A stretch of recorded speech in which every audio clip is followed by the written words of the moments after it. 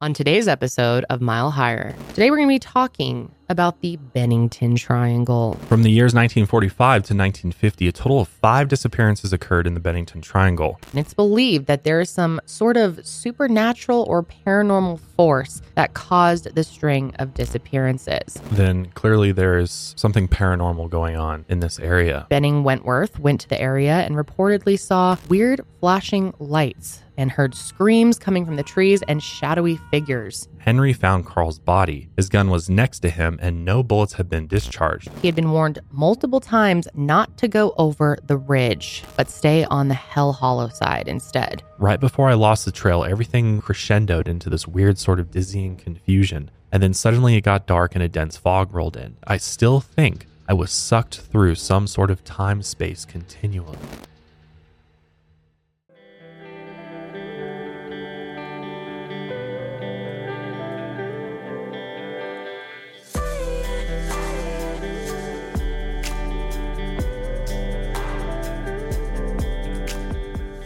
Hey, what's up, everybody? Welcome back to Mile Higher Podcast, episode 262.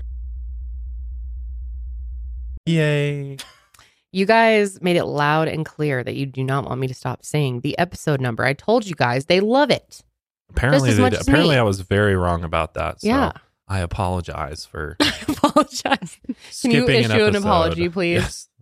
Let me You get my ukulele out. 1 second. Oh. Yeah, that would be nice.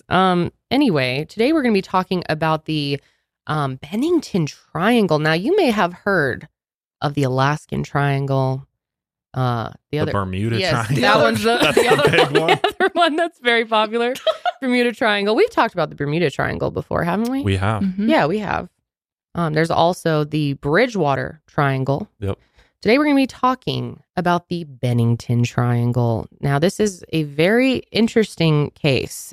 Several people, 5 people, all went missing in this area with very unexplained circumstances that are still unexplained to this day. Yes. Leaves a lot of possibilities out there to what happened to them. Mm-hmm. So today we'll be pondering the possibilities. I always find these stories very interesting about going missing in, public land, wilderness areas, national parks, things like that, because especially when there's absolutely no evidence of them that's left behind, they seemingly vanish into thin air, and that's the end of it. And that's what happens in these particular disappearances. You can't help but wonder. What's going on? Mm-hmm. What happened? Mm-hmm. Is it something easily explainable? Like, did they just get lost or succumb to the elements? Or is there something more? This was over a fairly short period of time, too, Like, which makes it even stranger. Yep, 1945 to 1950. 5 years, 5 people in 5 years. Shall we dive in?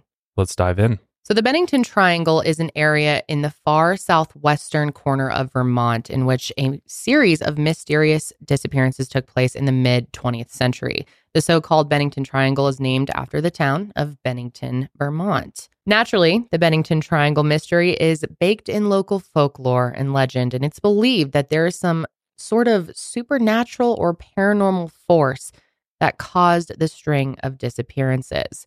The triangle lies in the Green Mountain National Forest. Glastonbury Mountain is considered to be the center.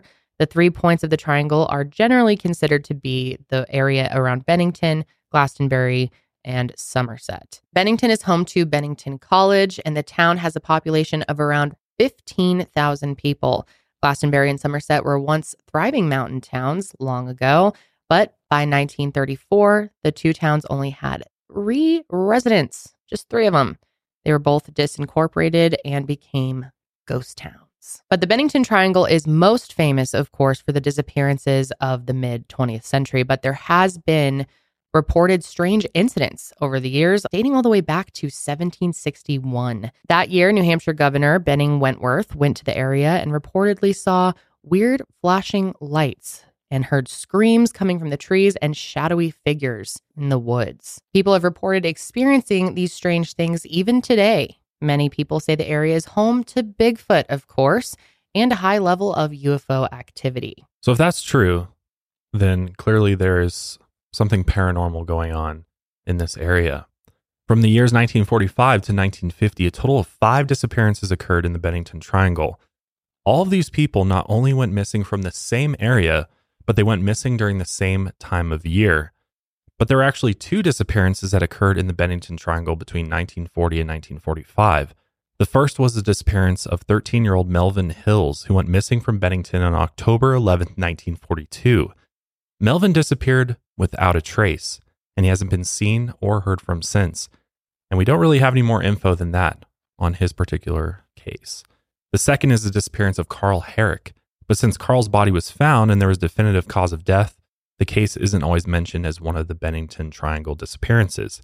However, the circumstances of this case are strange. Carl Herrick had been on a hunting trip in November 1943 with his cousin Henry, about 10 miles northeast of Glastonbury. At some point, the two became separated and he didn't return to camp. 3 days later, Henry found Carl's body. His gun was next to him and no bullets had been discharged. His body was surrounded by strange, large footprints that Henry identified as bear tracks. Medical examiners found that Carl's ribs had punctured his lungs and he'd been squeezed to death. Some people claim that bears wouldn't squeeze a person to death. This is true in the sense that they don't give bear hugs or something like that. But squeeze in this case seems to be shorthand for asphyxiation. The question is if this is possible for a bear to do to a person. Have they considered an owl? No, but I don't know that a bird of prey is going to attack a human. I guess it would be pretty obvious, right? Yeah, I don't know that's ever happened as far as like being killed by an owl. We were just watching a live stream on owls and the power. Yeah, 500 times. 500 pounds of pressure per square foot. That was it. Very interesting. Square inch. Square inch. Square inch is what they that have. Makes more sense. Yeah, that's pretty wild. Right. So, could it have been a bear? Possibly.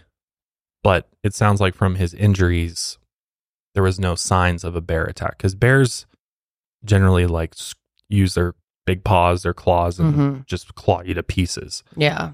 How often have you heard of a bear squeeze? The only thing I was thinking of is like, what if you were on the ground and the bear like, you know, kind of crushed you, like jumped up on top of you and pushed down with all their weight.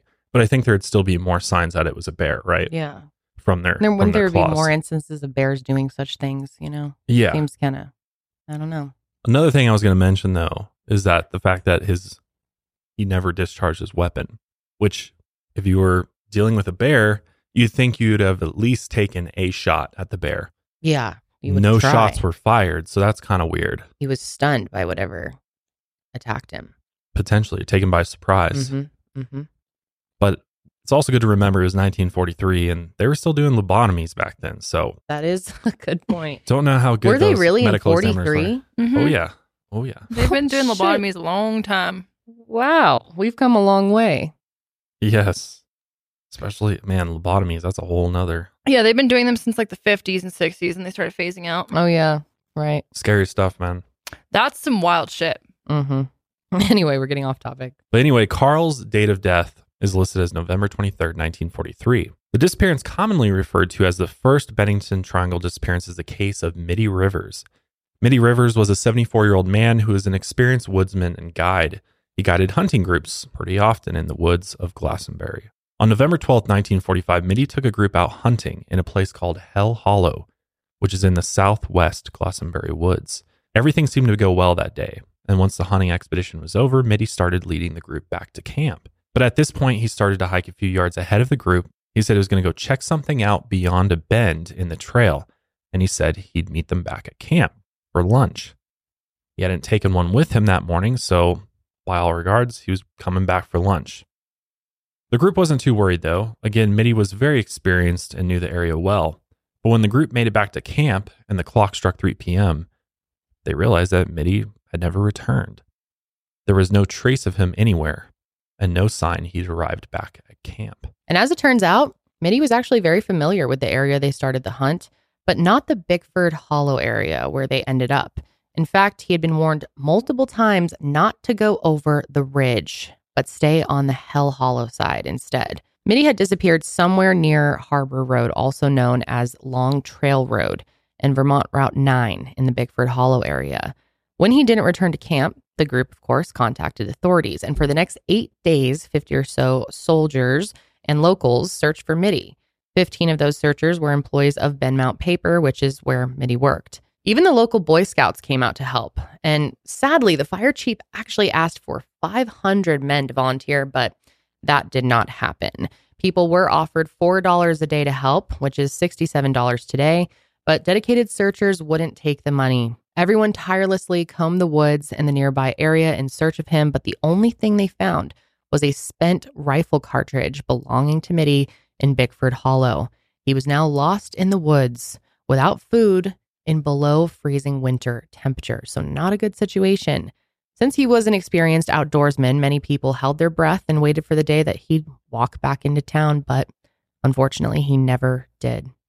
Given the amount of time that's passed, we obviously know Mitty is no longer alive, but his remains have also never been found to this day. So unlike the first disappearance we were talking about, there was a spent rifle cartridge. Mm-hmm. So that means he shot at something. Correct. What was it? Are you already leaning towards Bigfoot, my friend? Is this turning into another skeptic versus believer? Don't get me started, kids. I will convince you. We're going to go down the Bigfoot road? Thing with Bigfoot, very intelligent, okay? Mm-hmm. And very sneaky, light on his toes, apparently. Yes. Very quiet through the forest. I don't believe in Bigfoot. But what would have taken him and made him disappear? They found his cartridge, but had it been an animal, there would have been other signs that he was attacked by this animal. Here's the thing, and we're already getting into speculation here, but I am more likely to believe that he was abducted by a UFO than Bigfoot. Okay. Mm-hmm. That's not a bad theory. It's not my first theory of what happened, of course, but what if he was just eaten? Yeah. Or something, or there's a few other options. There'd be blood. Like anybody that gets taken by an animal, there's going to be some Bigfoot signs of it. Wouldn't there be blood for Bigfoot? Yeah, but Bigfoot is not just an animal. He just scoops you up and puts you in his backpack, takes you home. I don't know about a backpack, but he'll scoop you in his arms and run off with you. I think he got eaten. I think he carried them like a baby through the woods. Yeah. Okay. No, I think he got eaten and they just never found his remains, or maybe they were scattered. But how they far? Checked every square inch. True, but he would have likely been taken near the site of the cartridge, right? Yeah, because that's where he likely fired at whatever was attacking him. And had he been attacked by an animal, there'd absolutely be signs of an animal dragging a whole man off into the woods. Yeah, I don't know. Eating him, there would be something. And they did have a lot of people out searching. 50 people. At this is a big ass time, the area, Boy though. Scouts were there. They would have found it. Well, Julia was saying they killed off all of the mountain lions, right? Or cougars up there. Yeah, back in I think it was the late 1800s. They killed pretty much all the cougars. I think there's been some reported sightings. Maybe a handful. In the past 50, 100 years, but not really. And they haven't even been substantiated. They're basically extinct, the eastern cougar. So with that in mind, the only natural apex predator would be the bear. And I would also keep in mind, too, that a cougar would kill a human differently than a bear would. Right. For sure. Right. They go for the throat, and there would be blood, and there'd be drag marks of him being dragged off, and they probably would have found some sort of remains. He's gone without a trace. Nothing. Poof. Well, before we theorize more, let's continue to talk about the other people who went missing. So Paula Jean Weldon was an 18-year-old college student at Bennington College. She was a sophomore majoring in art, but she was considering switching to botany or music. Very different fields there. But her case has become one of the most famous of the Bennington Triangle disappearances. She was born October 19th, 1928, and she grew up in Stamford, Connecticut.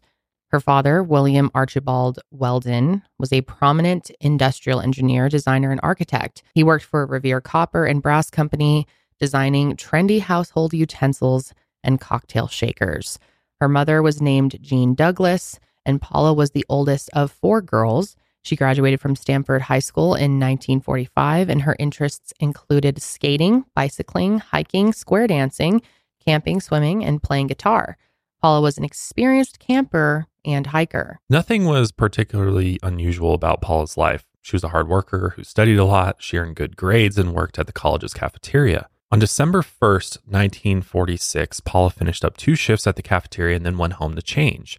She and her roommate, Elizabeth Johnson, chatted for a while, and eventually Paula told her that she was going to take a break from studying and go on a long walk, but she didn't specify where. Paula then hitchhiked over to the Long Trail section of Glastonbury Mountain at 2:45 p.m. She had been picked up on Route 67A just outside the college entrance. The driver was Lewis Knapp, a contractor, and he was on his way home from work. Paula told Lewis where she wanted to go, and he agreed to drive her towards the area up until he got to his house. Paula almost slipped getting into his truck, and Lewis warned her, "Be careful." And apparently that was the only conversation they had. Lewis dropped her off, like he said, on Route 9, about 2.5 miles from her destination. Paula thanked him for the ride, and that was that.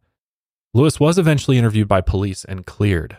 Paula was spotted multiple times on the trail later, so he seems to be an unlikely suspect. And again, hitchhiking sounds suspicious, especially today, but it was very common back then. Keep in mind, this is Vermont in the winter. Not only would it be pretty cold outside, but the sun set at around 4:30 p.m., so she didn't have much time for an actual hike. She was dressed all right for the afternoon temperatures, but there'd be a drop when the sun went down, and she certainly wasn't dressed for that. It was reported that she was dressed in lightweight clothing, so not ideal for the weather, and it's believed because of this that she was, only planning on going for a semi-long walk instead of a super long hike. To be more specific, Paula was wearing a red parka with a fur-trimmed hood and blue jeans. For shoes, she was wearing white topsider sneakers with heavy soles. She also wore a small gold ladies' Elgin wristwatch with a narrow black band. The watch had the repairer's inscription 13050HD on the inside of the back case. Multiple people saw Paula on the trail that day.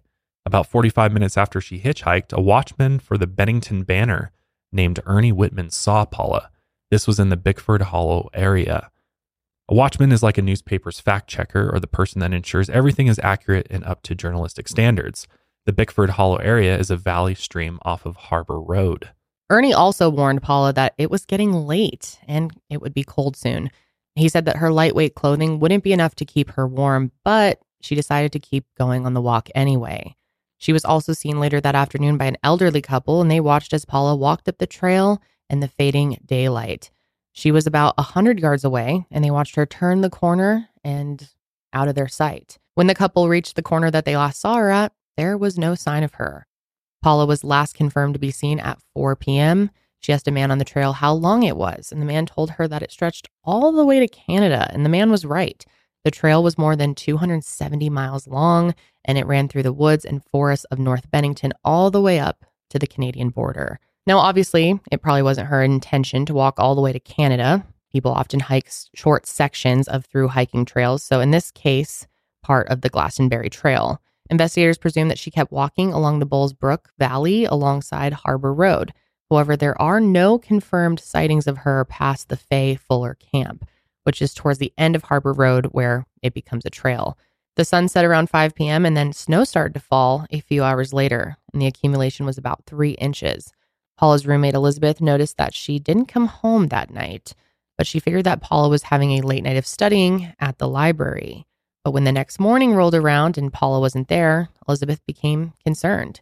Her bed hadn't been disturbed, so it looked like she didn't come home that night at all.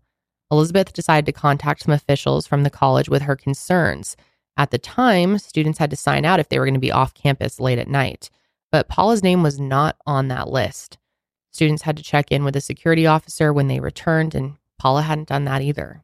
The president of the college became aware of her disappearance and immediately called Paula's family. He asked if Paula had come home for the weekend, but she hadn't. When Paula's mom heard the news, she collapsed in shock and she was confined to her bed. Her dad immediately got into his car and drove to Bennington to search. College officials organized a small search party to scour campus for Paula, but they came up empty-handed. So they called the local sheriff for help. Paula's disappearance became big news on campus, and the school even closed for a few days so students could assist in the search. Firefighters and the National Guard were eventually called in, and one source reports that aircrafts were used in the search, and the FBI was called in. One source puts the number of volunteer searchers at 400 people. Another says it was over 1,000 people. Imagine if we had resources like that for every missing person. I was just thinking that. Like that's crazy. Pull out all of the resources for this. I think especially because it was so rare back then, it was so shocking to people that they wanted to get out and help. Yeah, to close a whole college too, to have students go and help. Yeah, we wouldn't see that today. No. A $5,000 reward was posted for information that led to Paula being found alive, and there was also a $2,000 reward for information that led to Paula being found deceased, which that was a lot of money back then. $2,000 in today's money would be $25,000 or so, and $5,000 would be $64,000 or so. Her disappearance attracted a lot of attention in the area, especially because she was a pretty young woman from a prominent, wealthy Connecticut family. It was discovered that Paula was last seen on the long trail a few days after she went missing. Her roommates hadn't known where she went for a hike, but when her missing poster ran in the Bennington Banner, an employee who had hiked the trail that day recognized her and called the police. For 2 weeks, the volunteer searchers looked for Paula, but nothing was found. Despite the number of volunteers, the search was very disorganized and uncoordinated. Many of the search groups were self-directed, and they went over the same areas multiple times. And this wasted a lot of precious time and resources. That's because at the time, there was no official state police force in the area. The state had to call in the Connecticut, New York, and Massachusetts state police forces to help instead. After Paula's disappearance, thanks to her father's campaigning, the Vermont State Police was formed to prevent another disorganized response. And the Vermont State Police is responsible for all search and rescue efforts in the state's wilderness. And of course, they are still in force today. But no trace of Paula was ever recovered. No bones, no clothing items. Some people even believe that because of the cold time of year and her late departure, and of course her light clothes as well, that Paula got lost and froze to death somewhere in the woods. And it's a pretty plausible explanation, and it was what the initial searchers believed happened to Paula. But without a body, it's impossible to know exactly what happened to her. And since she wasn't discovered, rumors started to fly in Bennington. Everything from suicide to amnesia to murder. Police tried to follow up on some strange leads. A waitress in Fall River, Massachusetts, claimed to have served an agitated young woman matching Paula's description. Paula's father was so intrigued by the lead that he himself disappeared for 36 hours to follow it. He hadn't told anyone about his plans until he got back to Bennington. And some people thought that this made Paula's dad a prime suspect, especially when you consider what happened the week before Paula went missing. Paula was supposed to come home for Thanksgiving, but she had decided to stay in Bennington last minute. According to Elizabeth, Paula and her dad had a falling out sometime before she went missing. At first, Elizabeth said that Paula was not distraught over this, but she later said that Paula was actually pretty depressed over it. So very conflicting statements there. The implication was that she could have committed suicide or faked her own disappearance. But Paula's family members said that she was a happy girl who wasn't having any significant problems in her life. Paula wasn't the type to leave without warning, and she left behind all of her possessions. There were also theories that Paula ran away. And according to one theory, Paula met up with a boyfriend on the trail and she ran away with him to Canada. But there's been nothing solid to back up this theory. Paula didn't have any money on her when she went out for her hike, and she even left behind an uncashed check from her parents. Her friends also said that she never mentioned a boyfriend and she never had a steady boyfriend before. But there was one notable lead that popped up in 1946 and again in 1952. Investigators discovered one of the last people to see Paula was a lumberjack named Fred Gadet. Fred lived on Harbor Road and saw a girl matching Paula's description in the Bickford Hollow area near Long Trail. Fred was arguing with his girlfriend when Paula walked by. He walked off angry and jealous and allegedly followed the girl into the woods. Fred was actually a person of interest in this case, and he had given them conflicting information on what he did that day. He'd also reportedly lied to police multiple different times. In one version of the story, Fred went to a shack alone and spent the night there. In another, he said he drove up the travel part of the trail, which turned out to be where Paula was moving towards. Fred had reportedly told 2 separate people that he knew the spot where Paula was buried, within just a few hundred feet. But when the village attorney questioned him about this in 1952, he said he had just been joking around. 13 years after Paula went missing, bones were found in Adams, Massachusetts, which is just south of Bennington.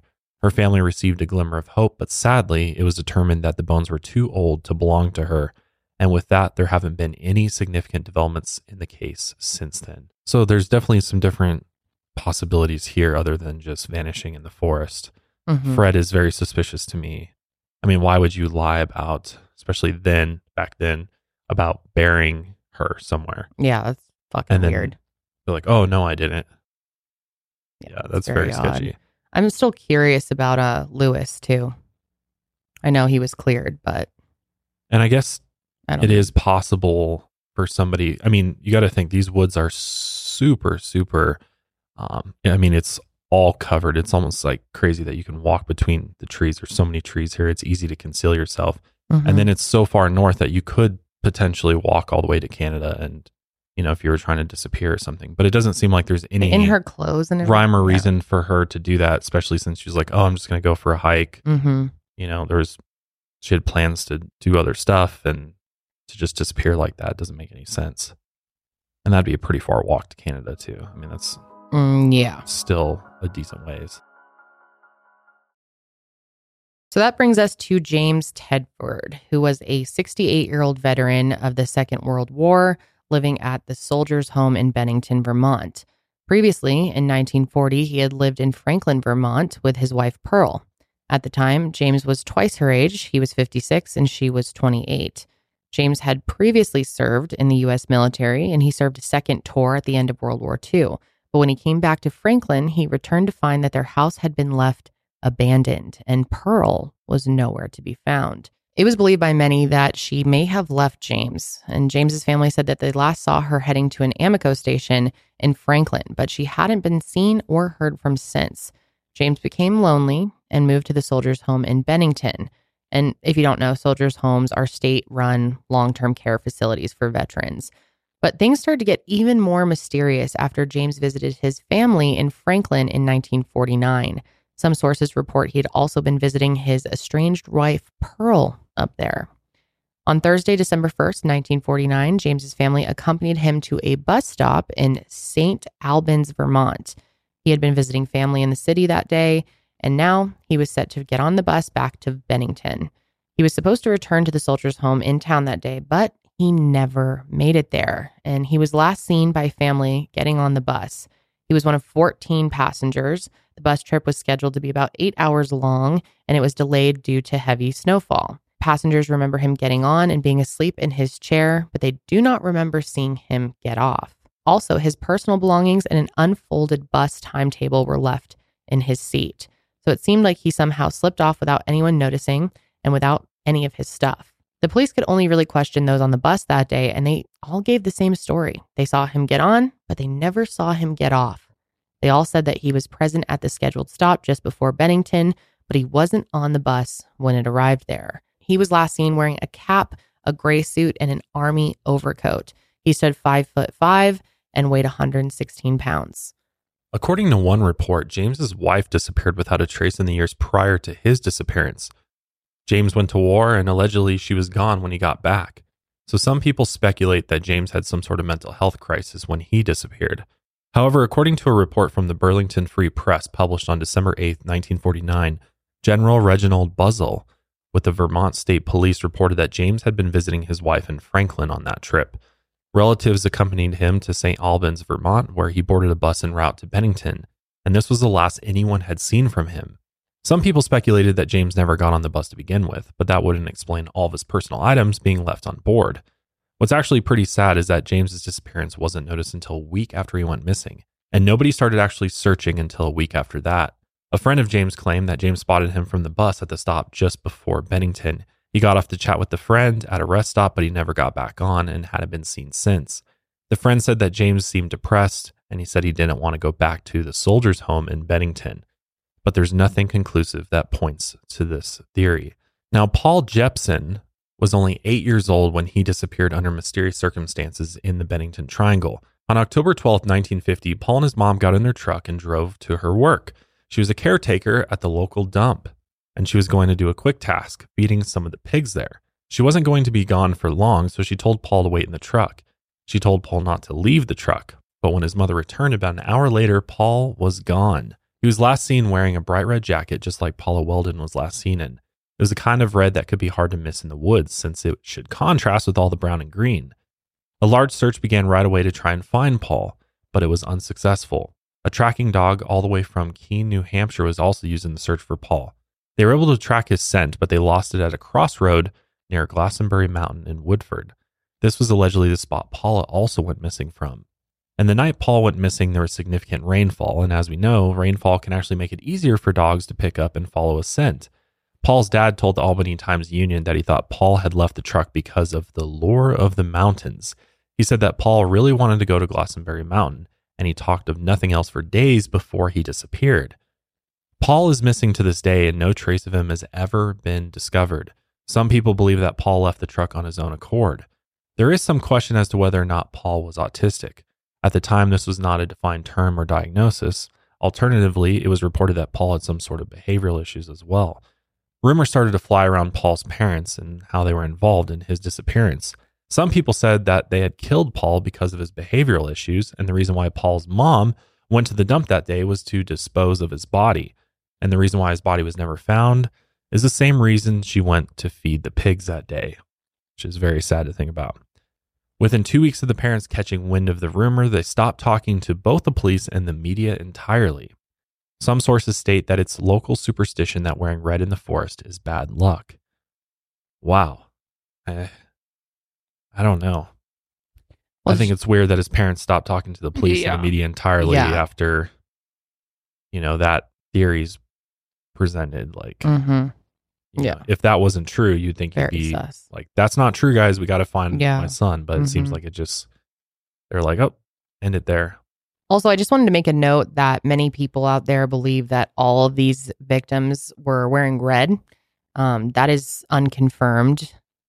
We're pretty sure that's just straight up not true. I think it makes it more interesting. Well, it's kind of like it goes back to the folklore and legends surrounding this whole Bennington Triangle. Is like, it'd be a lot more red. Yeah, it'd be a lot more spooky if they were all wearing red when they disappeared. But there is, as far as we could find, there was no confirmed reports on that. So just keep that in mind. So the next disappearance happened just a little over 2 weeks after Paul disappeared. And this was also in the Bennington Triangle area.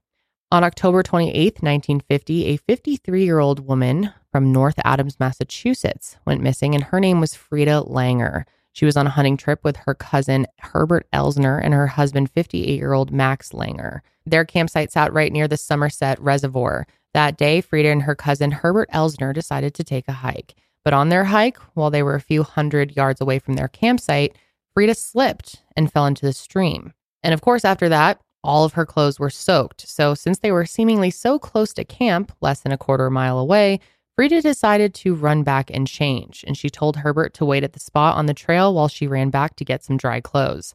Frida started to run off in the direction of the campsite. Herbert waited a short amount of time for her return, but she didn't come back. And when Herbert walked back to the campsite, Max said that Frida had never made it back. The alarm was quickly raised to authorities. 2 helicopters and a plane from the Westover, Massachusetts Air Force Base assisted in the search. The plane landed on the Somerset Reservoir so the crew could get to the shore. The searchers were worried that she'd fallen into the reservoir, which is about 150 feet from their camp. 50 men, including state troopers and game wardens, scoured the area until nightfall, and the search continued until the next morning. But everyone feared the worst. Max Langer offered a $100 reward for anyone who could find Frida dead or alive, which is $1,233 in today's cash. More searches were conducted, but they didn't initially find any sign of Frida. But about 6 months after she disappeared on May 12, 1951, her body was discovered by 2 fishermen on the banks of the Somerset Reservoir, just above the flood dam. This spot was right near the start of the East Branch Deerfield River. It was 3.5 miles from the campsite. And what was really odd was that this was an area police had searched before, multiple times, and never saw anything. Some reports say that Frida's body was too decomposed to determine a cause of death. One source says the doctor on the scene said that Frida died of accidental drowning, and the state's attorney took his word for it without an autopsy. The authorities still don't know exactly what Frida did from the time she disappeared to when her body was found. So it's possible she just went further than they thought, and then she fell into the river some and drowned, and that's why they found her later at the same spot they had searched, or something else happened. That just seems incredibly weird. It does. Why would she after falling in, why would she go fuck around with the water again? I mean, I don't know. I'm suspicious of Herbert. Yeah, I am too. But could be something else. For many decades, the reported disappearances in the Bennington Triangle stopped. But in 2008, a 27-year-old Bennington college student named Robert Singley got lost in the Bennington Triangle, but he lived to tell the tale. On September 28, 2008, Robert decided to take a day hike and do some composing. He was a music PhD student and he wanted to work on a string quartet piece surrounded by nature. Robert was an experienced hiker. That day, he was dressed in heavy boots, long shorts, a long-sleeve shirt with a wool sweater, a rain jacket, and winter hat and mittens. He didn't bring a compass, GPS, a map, or even a watch, but he did bring a headlamp. So around noon that day, Robert set out on a hike off Harbor Road in Woodford Hollow, the same place Paula Weldon went on her hike 6 decades prior. Robert made it to the top of Bald Mountain, where he had lunch. Then he walked down the ridge line a short distance north towards Glastonbury. Then he turned back and went to explore the White Rocks to the west before finally moving east towards his car. He walked for about 4 or 5 miles before realizing something was very wrong. He should have seen his car in 3 miles, and he could have sworn he was on the right path. Robert said he got a very weird, eerie feeling. He said, quote, "Right before I lost the trail, everything like crescendoed into this weird sort of dizzying confusion, and then suddenly it got dark and a dense fog rolled in.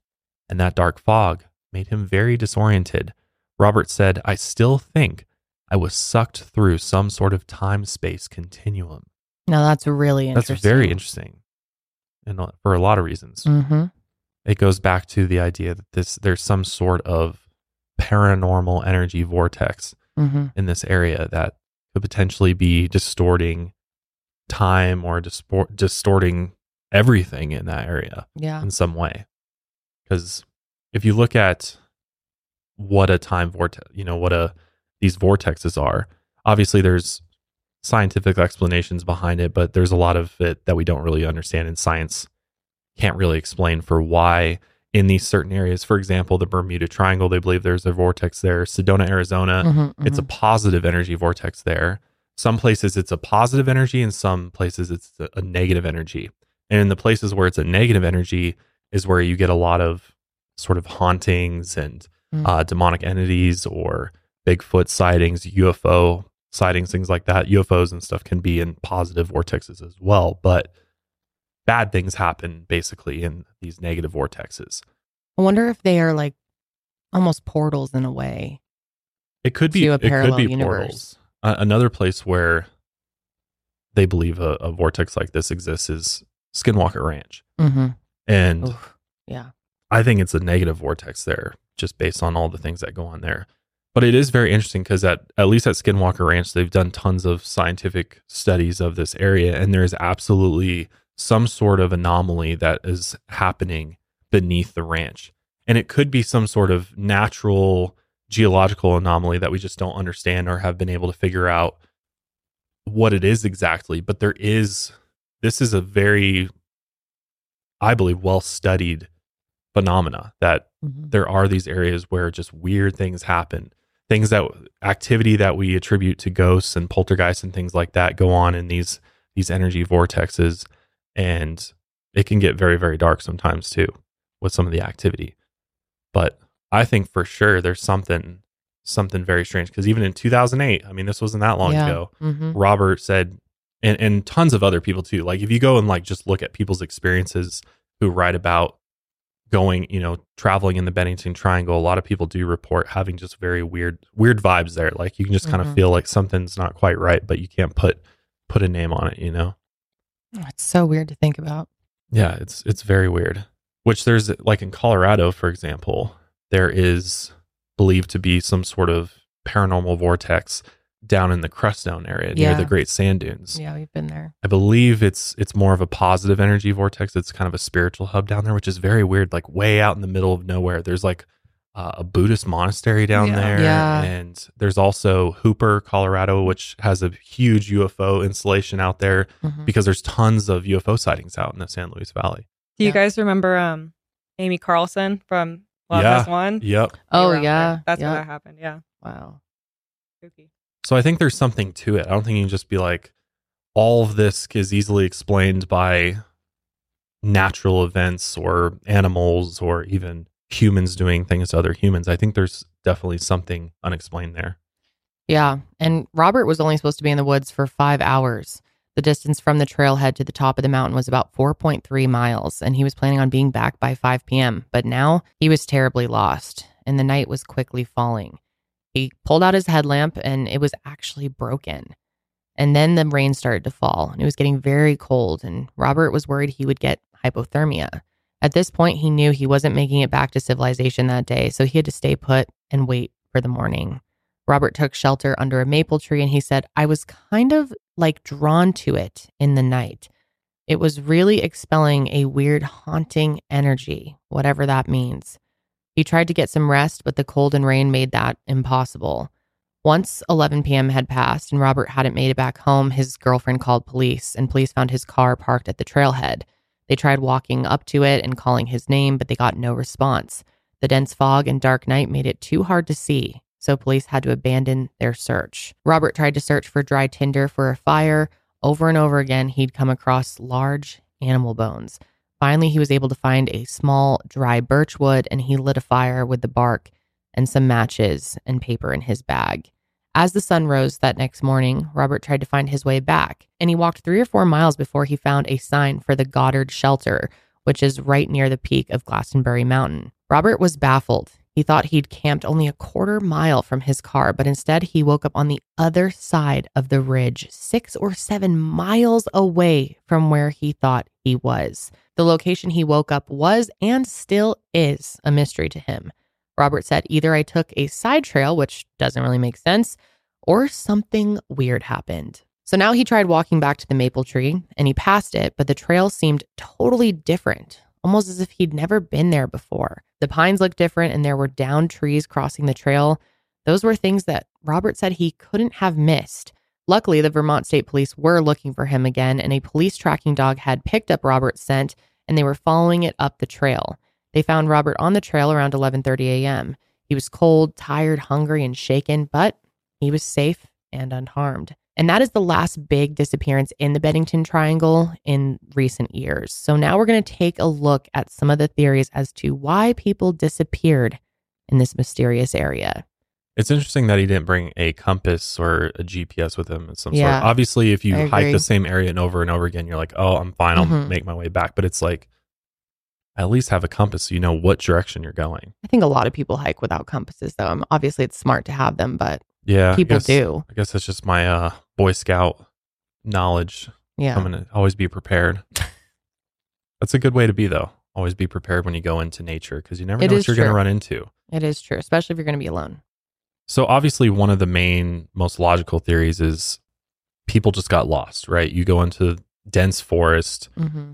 Weather patterns change constantly, especially at higher elevations. So is it possible that these people just got lost in the woods, weather maybe got them turned around or something, or kind of had them stranded on the trail because of the weather, and they just succumbed to the elements eventually because they got lost and way off the trail to the point where they couldn't make their way back? I feel like I could see that of like one person, but over and over again, it seems very odd. I agree. That there's a handful of them. The same thing happened. Oh, the weather got bad and I got disoriented. And it's the numbers that trip me up for sure. And most of these people were experienced hikers, which is important to note. So, experienced hikers, that's a very broad term, right? Like, what does that even mean? But most experienced hikers know you stay on the trail. You don't go off the trail because it's very easy to get lost. Some people believe that some of these hikers may have fallen into abandoned mine shafts or wells in the area. And given how isolated it is, it's possible if you were to fall into one of these wells or mine shafts that you would just never be found. I think with that theory, again, it would make sense for maybe 1 or 2 people, but for all of them, True. How can that be the explanation? Very true. And that leads us to the local legend of the Bennington monster. And this is an actual thing in local folklore, is that there is a supernatural creature known as the Bennington monster, and it's very large. It's a hairy beast, very similar to Bigfoot that's roaming these woods. Bigfoot's cousin. Yeah, exactly. Or it is just a name, that's what they're seeing is Bigfoot or a Bigfoot. Mm-hmm. So one story claims that the Bennington monster was spotted in the area sometime in the early 1800s. A stagecoach full of passengers was traveling when they had to pull over due to a sudden downpour. The rain washed out the road and everyone had to wait for it to ease up. But while they waited, the driver noticed that there was these massive footprints in the mud. As he turned to ask a passenger what he thought about them, the others noticed a terrifying creature. The creature was big and hairy and had no footwear. It pushed the stagecoach over before running off into the woods.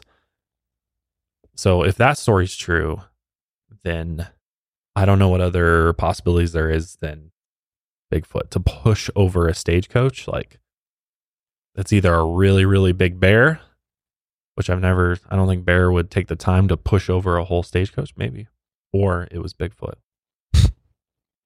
I don't know. Then there's the local legend of the Wild Man. So some believe that the disappearances are the work of this Wild Man, or a Wild Man McDowell. On April 4th, 1892, a sawmill worker in Glastonbury using the name Henry McDowell got into a dispute with a man named John Crawley. It's not known what sparked the argument, but something John said enraged Henry. In fact, it made him so mad that he picked up a rock and used it to bludgeon John to death. Henry ran, but he was quickly apprehended by police in Norwalk, Connecticut. From there, he was sent to Waterbury State Hospital, an insane asylum. But Henry was able to charm the staff into letting him out in the yard. So when they did that, he escaped by hiding in a coal cart and took off, and he was never seen again. Legend had it that he fled the asylum to live in the mountains, and he became a hairy, deranged wild man. There were rumors that Henry would sometimes travel down from the woods into the towns of Bennington and Glastonbury to expose himself to unsuspecting women passing by. It's so fucking creepy. That's very weird. Of course, many historians do not think the Wild Man was responsible for the disappearances. The Wild Man committed his murder in 1892. And again, the first disappearance happened in 1945. So that's 53 years later. Yeah. And he would have been very, very, very old Wild Man at that point in time. That don't add up. Likely dead. But many people believe that he's potentially responsible for the disappearance. Sometimes it seems like the legend combines, both this Bennington monster and this wild man into one creature, perhaps. Then there's also something known as a man-eating stone. Locals have said that Glastonbury Mountain is cursed. According to the legend of the Native American Abenaki tribe of Vermont, Glastonbury Mountain is the place where the four winds meet. They believe the mountain is unsafe because of the high winds and strange noises that come from its woods.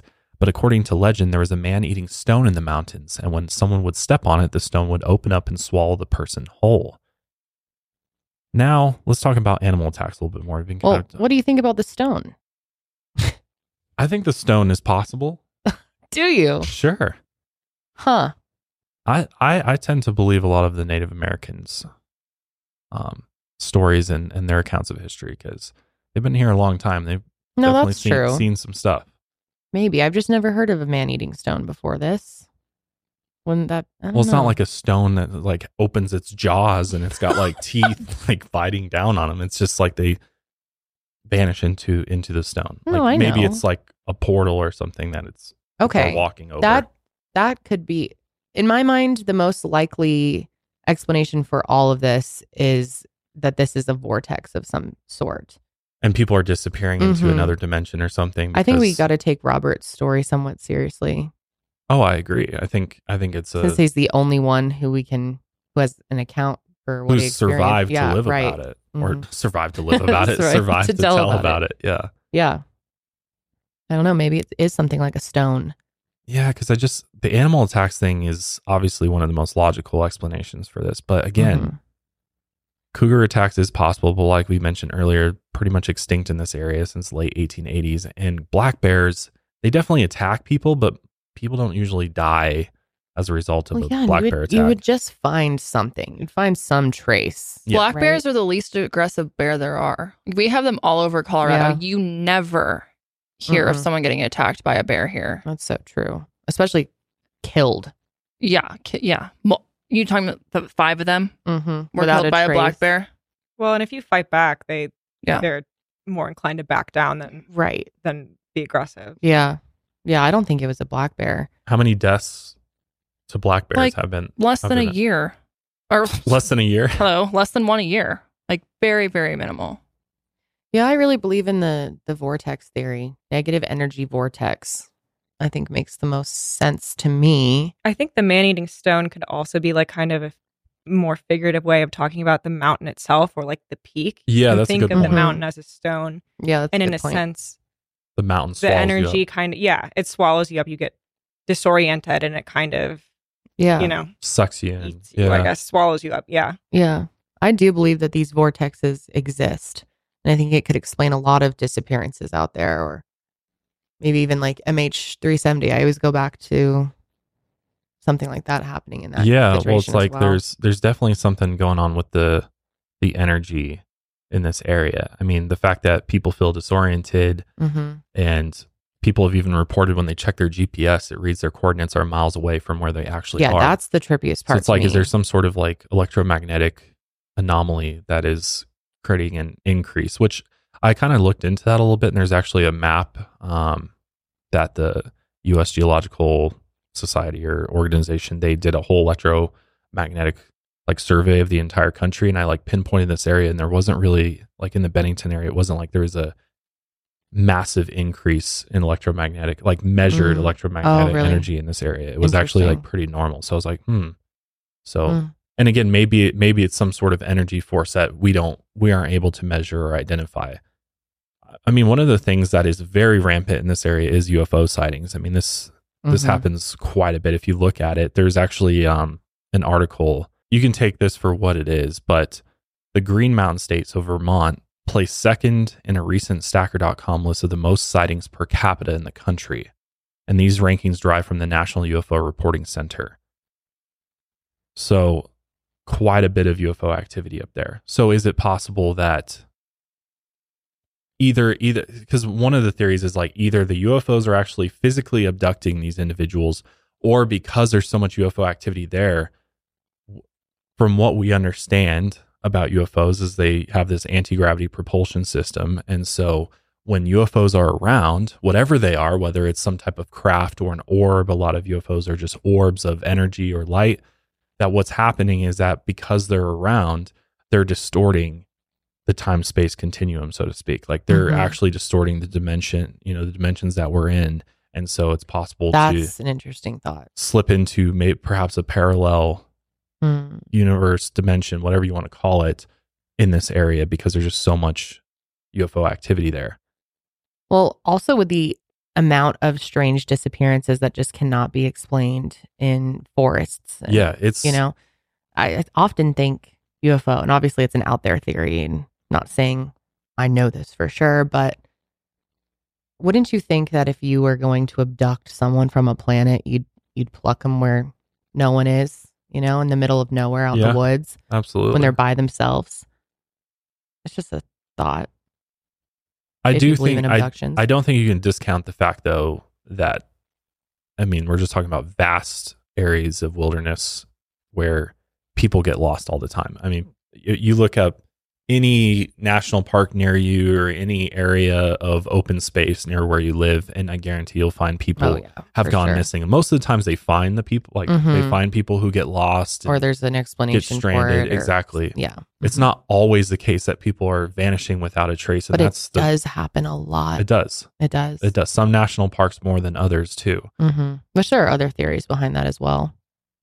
I mean, Bigfoot? No, like government conspiracies and stuff. Yeah, which I don't know. The more I've looked into that, the more I've really come to the conclusion there's really zero evidence to suggest that, unless there's unexplained, or there's unidentified military installations out there in the middle of these forests, which again, the national parks would make the most sense to me because this is national, owned by the government. These are national parks. So would make sense to have some sort of underground military installation there. It kind of goes back to the whole like Stranger Things concept, right? Of like they've got these testing facilities, experimental facilities where they're doing, all these wild experiments to create a super soldier, whatever it may be.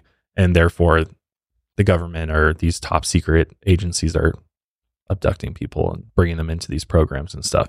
I do. Part of me does really believe that. I think it's possible. Anything's possible, but anything is possible.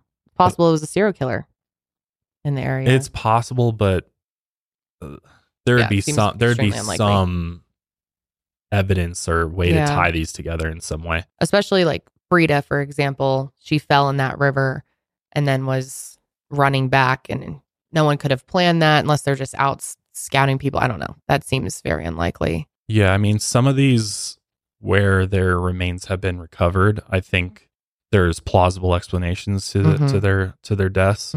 The ones that I think are a bit more mysterious are the ones where you vanish without a trace. I mean, and you're just never seen again. You're there and then you're gone, and where'd you go? And you're never found, even years and years later, which again, it's a big forest. So you could definitely go miles and miles off the trail to a remote area die of starvation or succumb to the elements, and then just, you lie there forever and nobody ever finds you. Or an animal eventually comes across you and eats your remains, and then, you're just skeletal remains at that point. Yeah. So it's possible, but I think the paranormal activity that's seen in this area and experienced in this area, and Robert's experience on the mountain, is very interesting, because I think there is definitely something going on. So what do you lean towards the most?